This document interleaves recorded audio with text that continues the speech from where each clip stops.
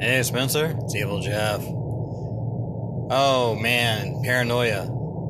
I bought that game as well. Probably it was more along the lines of 86 when I grabbed a hold of it. Took it off to college. Played a little bit here and there. Most of the guys that I played with had played before, so it pretty much was a see how quickly you could kill off the other guys before all your clones were gone. That's pretty much what those missions devolved into. So then it became a contest to see exactly how quickly I could kill them for doing stupid things before they could get the other ones killed themselves. So yeah, Paranoia. What fun. Look forward to hearing some other stuff that you got. Hey Colin, Evil Jeff again. The thought of Paranoia sparked something else, and the amount of play by post that I do, Paranoia would be a lot easier to do that now than it was back when it was first released.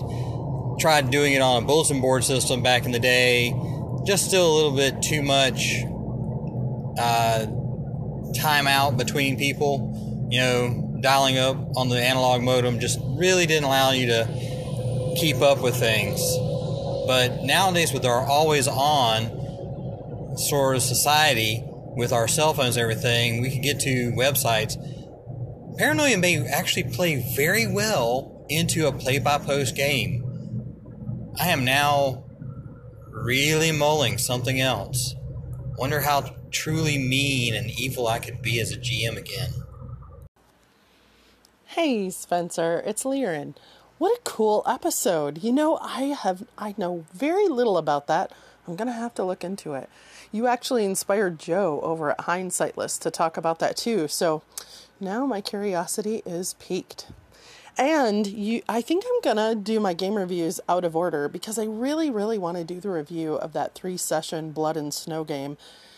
And it isn't the next game I played, but gosh darn it, I'm not going to be I think I might just do Blood and Snow next, and I might try to get that done today. We have a week right now, and that really pinches my recording time, so I'll do it tonight after she goes to bed. Anyways, thank you so much for the inspiration. I am loving these daily podcasts, even though I know sometimes they're hard to do. Says the woman who didn't get out a podcast yesterday. C'est la vie. Okay, I'm pulling a Jackson. When I re-listened, I noticed that it skipped the part where I said we have my granddaughter for the week. That skipping thing is so annoying, but messages I have to record in Anchor because I'm using my phone. I don't know if it's any different on the computer. Anyway, and I keep calling it a review when I actually mean a recap. I'm just recapping what we played in Blood and Snow. So one of these days I'll get all my terminology right. I hope you're having a good one. Talk to you soon. Evil Jeff there from Minions and Musings. You've inspired today's episode. If you've got any intentions of running Paranoia play-by-post, I would certainly be interested in that. And Liren, I don't know if I properly thanked you for all the wonderful things you've been saying about my podcast. And yeah, Anchor is being a real pain in the...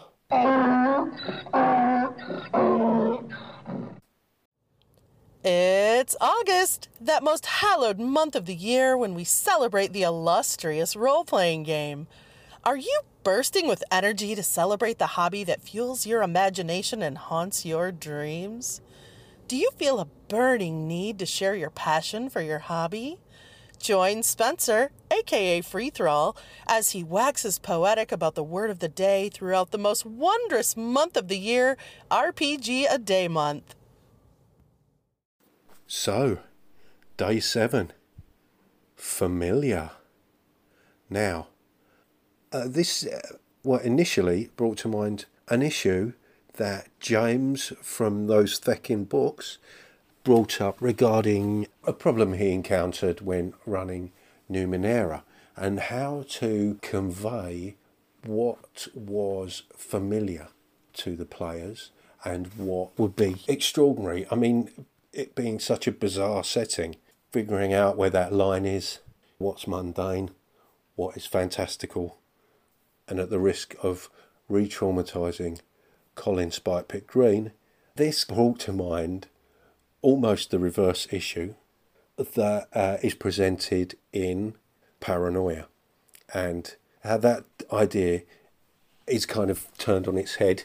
In the far-flung future, you are essentially confined to your life within Alpha Complex. It's quite an insular world, and anything beyond the walls of Alpha Complex is presented as, you know, the forbidden zone, much like in a kind of brings to mind the opening of 12 Monkeys, where, you know, characters are being sent up to the surface and looking for signs of life. But what often happens on your paranoia missions, a lot of the information is classified and is above your pay grade, as it were, beyond the walls, beyond the confines of the Alpha Complex.